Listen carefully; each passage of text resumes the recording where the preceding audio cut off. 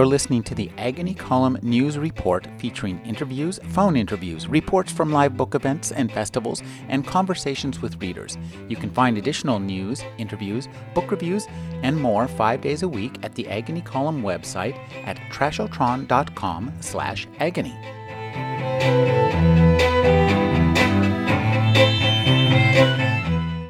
Shannon McGinnis is the founder of Organize for Success and one of the nation's first professional organizers. Her first book is The 10-Minute Tidy. Thank you for joining me, Shannon. Thank you. I'm glad to be here. Shannon, tell us a little bit about your background. What brought you to become an organizer? Well, actually, it was childhood necessity for sanity. I think my mom was a collector of many things, and if there was ever a woman who could use a full-time professional organizer, it's my mom. And so we grew up in a household that my mom has lots of beautiful collections of things: birds, books, elephants, bells, and guess who had to dust? That was me. So I just really felt like I needed to have less. As you know, when I was an adult. And also the other part about it was that we moved a lot. And so I really wanted to know where all my stuff was, basic things when you're a kid. But yeah, it's really my nature to be organized, I have to say. How did you become a professional organizer? That's a whole different matter, isn't it?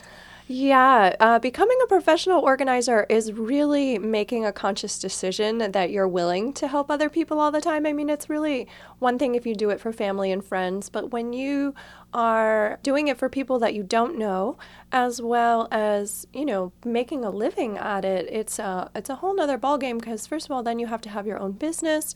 There's a huge code of ethics and standards that need to go along with how you deal with certain people under a variety of different circumstances. I mean, it can be very emotional for some people. It can be very shameful.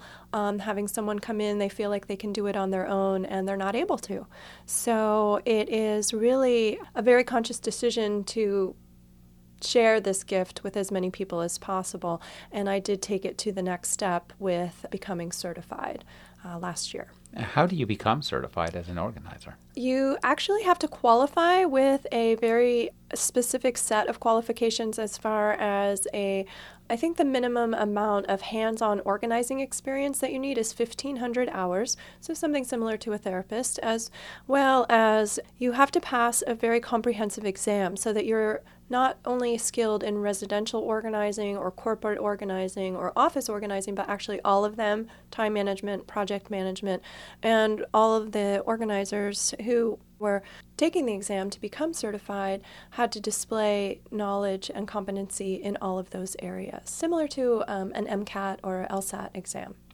Is there an organization that gives these tests? Do they give classes in this in college or junior college? No. Oh, I really? That is the professional organizing industry of the future, that they will be teaching people how to become more organized in schools. It is entering school systems, but no, there are training programs to become a professional organizer, but to prepare for the exam, they give you a list of books that you can read by other organizers, and from there, you basically need to brush up on the areas that you might not be as competent at, and then, it's really also just a question of how well you take tests, how well you do under pressure, and how well you really know your stuff. It was a tough exam. How well organized you are. Yes, how well organized you are. It's true. As I looked at your book, which has 108 ways to tidy your home quickly, I pulled out some themes. I loved, there's lots of great suggestions in here, and one of the things that's really nice about this book is the way, of course, not surprisingly, it's organized. It's easy. You can grab any one of these little tips, and they're all very helpful, and they're things you can do in 10 minutes without having to kill yourself. It's not a lifetime commitment, which is one of the interesting approaches you take. Yeah, that's exactly how I set the book up, that you can either open to any page in the book and read a page or two. You can look at the table of contents. It also has a very comprehensive index so that you can look at the index if you're wanting to organize kids, finances, closets. You pick the topic, and there's a whole list of ways that you can go and organize those areas in 10 minutes at a time. And part of what I did in creating this book is that I wanted it to be something that people who are very busy all of the time and have a huge number of commitments, and they obviously aren't organizing regularly anyway, that's why they're interested in buying a book like this, that there are things that they can do every day, a little bit at a time. There are things they can do in 10 minutes, and that's what this book is all about. I think that's one of the interesting themes of this book is that organization is best approached as a kind of daily maintenance as opposed to a once a year whirlwind of insanity. Yes, thank you for seeing that truth in this book. Organizing is a habit that needs to be developed. It is something like doing the dishes, paying the bills, or washing the laundry. It's an ongoing process. You're always going to have your last glass of water, or the clothes that you're wearing, or the incoming mail. Just like all of those things that we've learned to do in daily life, weekly maintenance, organizing is like that in the sense that we need to have some kind of regular habit of tidying things up, not just the spring cleaning where it takes an entire week to clear out the garage. That is not the premise of how I help people. As a professional organizer, my intention is to actually teach people how to make decisions so that level of clutter does not build up. That's one of the interesting things about this book is this idea of making a decision. Could you go into that a little bit? Sure. And, what is clutter? And let me back up and say, what is clutter? What is clutter? Tell me what is clutter. My definition of clutter is actually something that you have not made a decision about. I'm actually not a very Zen person in the sense that I have lots of things, and I do have, beautiful things that I love, tchotchkes and all those kinds of things, but I've made a decision that I want to keep that. And I also make a decision then, where do I want to keep that? And so there is intention around having something and where to keep it. And what happens with clutter is that you have all of these things, but you don't know what to do with them. So you have 7 pairs of scissors, but where are they when you need them? Or so many examples of that, clothes, there are some closets where you can't even get to all the clothes because it's so jam-packed in there, and you just forget that you have something, and the tag is still on it. So that can be a sense of clutter too, when you just can't get to the things that you want to use. And so I just create a very simplistic definition of clutter, something you haven't made a decision about. And when I work with my clients, I'm actually working with them to make the decision. So I'm going to ask them a series of questions. Do you love it? Do you need it? Do you use it? How does it make you feel? A gift that someone gave you that doesn't really have fond memories for you anymore, there's no reason to keep that. And I strongly discourage people from keeping those kinds of gifts. Let's talk about getting started. You have this idea, and I think there's an interesting idea called the landing pad. What the heck is a landing pad? I love the landing pad. So the landing pad is the place where you put down all of your stuff when you walk in the house. And for some people, it is the kitchen counter. And for some people, it has to be their office, in the back of the house. Even for kids need a landing pad because otherwise the coats, backpacks, and shoes just get kicked off and thrown everywhere. So the idea of a landing pad is that each person in the household has a place where they can put their things when they come into the house.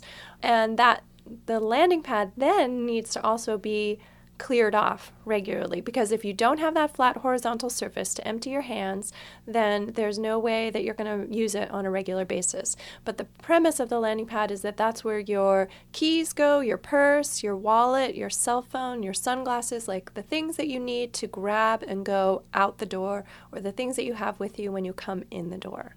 That's the landing pad, and it saves you all that stress of the frantic frenzy getting out the door and you can't find your keys or your glasses or your wallet. Boy, I think you've just saved many marriages right now with the landing pad. That's great. Now, why should we synchronize all the clocks in the house? Well, this is one from personal experience, actually. So, synchronizing all of the clocks in the house just will really help you save a lot of stress when you take a shower in the bathroom, then you go into the other room to get dressed, and you go into the kitchen to make your breakfast or whatever, and all the clocks are different. And you actually realize that now you're late because you just looked at your cell phone and you're like, oh my gosh, I thought it was 5 minutes. I still had 5 minutes. So, if you synchronize all of the clocks in your house and your car to your cell phone, which is connected to the cyberspace atomic clock, I think they call it. NIST. It's called NIST? National Institute of Standards. Okay. The standards come through the cell phone. Set all of your clocks to that because really it will save so much stress when you're actually on time and all of the times are the same. I think one of the big themes of this book is getting rid of stuff, and you suggest a variety of ways to do so. Yeah, I'm actually not a big proponent of throwing things away. I think that people think when they're clearing clutter that they have to throw everything away, and that's actually the opposite of what I believe. I do think that if they've decided that they no longer want it, they definitely need to get rid of it, but it doesn't mean it needs to go in the trash. There's actually a huge number of places that will accept a wide variety of objects. So, for example, any kind of household objects that are still usable, clothing, toys, things like that can be donated to homeless shelters or women's shelters, churches. A lot of schools will accept electronics that are still in good working order, and I really believe in recycling those things. That doesn't mean putting them in the recycling bin. It means actually giving them to someone else to reuse. There is the component of recycling as much as possible, and I'm a big proponent of that, and actually there's a wide variety of things that can be recycled, including electronics. And one of the things that people don't realize in their offices and homes, there's a new industry out there called e-waste, which is electronic waste, and those are for all the fax machines, cell phones, TVs, VCRs, computers, monitors, anything that doesn't work or anything that you no longer work can actually be recycled, but they have to be taken to the proper facilities for e-waste recycling. So I highly encourage clients who are ready to get rid of clutter that they actually do get rid of those things or the gifts that they want to regift and take them to the right place or offer them to others. One of the things I was really surprised to see in here was cleaning up your computer. Oh, yes. I actually have helped a number of clients help clear their electronic clutter, because there is electronic clutter. I mean, email. Email should almost just be called electronic clutter. There's some really great things about email, but there is also just a huge amount of cluttering and spamming of email. And so I really encourage people to clear up their email as much as possible, but I also help them clear up their electronic files as well as their desktop.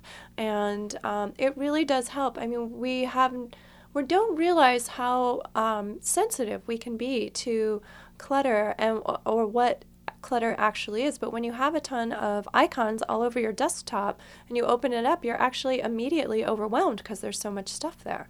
So there is something to be said about clearing up your desktop or your email account that has, 1,000 emails in it. Well, when you see a desktop full of icons, it makes you think, I don't want to deal with this. I'm going to do something else. Right, and that is generally true for clutter anywhere in the house. I mean, people are just overwhelmed, and so they're not willing to take the time. There's so many other fun and more exciting things out there to do with their time than, organize their desktop or even the top of their desk. I'm also a big fan and proponent of creating folders for your email. Oh, yes. And one thing you can do, too, is to create filters so that email from different people will automatically be shuttled into their folder, and you don't have to even deal with filing it. Yeah, that's a really, really great feature, and I do recommend that to my clients. It depends on how technically savvy they are, but it is wonderful once it's set up. And again, I was surprised and very pleased to see you giving advice on finances. Yeah, there's a whole chapter actually on how you can organize your finances. Again, small things, 10 minutes at a time. It really will only take 10 minutes to call a credit card company and ask them if they will lower your interest rate. There really are ways that you can get off the mailing list so that you are not bombarded with those credit card and mortgage offers all the time, because they also actually ding you if you respond to those or open too many up. So there's also, ideas about how to clean up your finances and get rid of extra credit cards. I was also glad to see automatic bill paying and electronic bill paying is an amazing time saver. It really is. I mean, people are like, oh, I'm not so sure. But honestly, it's been around long enough. It's really well tested. It's very well protected. That is not any source of identity theft these days. People really need to be concerned with the paper. Paper is where the identity theft is. But that automatic bill pay will just absolutely save you so much time, energy, stress, and late fees. So it definitely saves you money. And one of the things I liked was that you have a couple of great appendices in here. Oh, yeah. The how long to keep stuff table. What a great idea. Thank you. I do love that. So actually, there are 3 appendices in the back of the 10-minute tidy. And what is great about each of them, so the first appendix is how to get rid of your junk mail forever. And I give you 3 options: the online, the place to call, or a address to write to. And then the appendix B is what you've been talking about. And that's what I've called Save It or Shred It.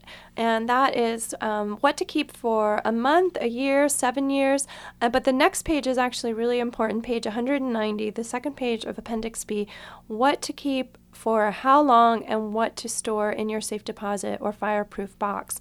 And I highly recommend that anything that you put in those long-term storage places, that you actually photocopy each of the documents before you store them, and that's really important. And one last piece about the appendices. Appendix C is my actual one that I promote the most, because that is how you can hire a professional organizer. And I really want people to know that they're not out there alone in their clutter, that there is help, that there are people all around the country and all around the world that can help them clear their clutter, and that this book is just a vehicle for me to reach millions of people so that everyone knows that organizing is possible to develop as a daily habit in just 10 minutes at a time. We've been speaking with Shannon McGinnis. Her new book is The 10-Minute Tidy. Thank you for joining me, Shannon. Thank you so much. It's been wonderful.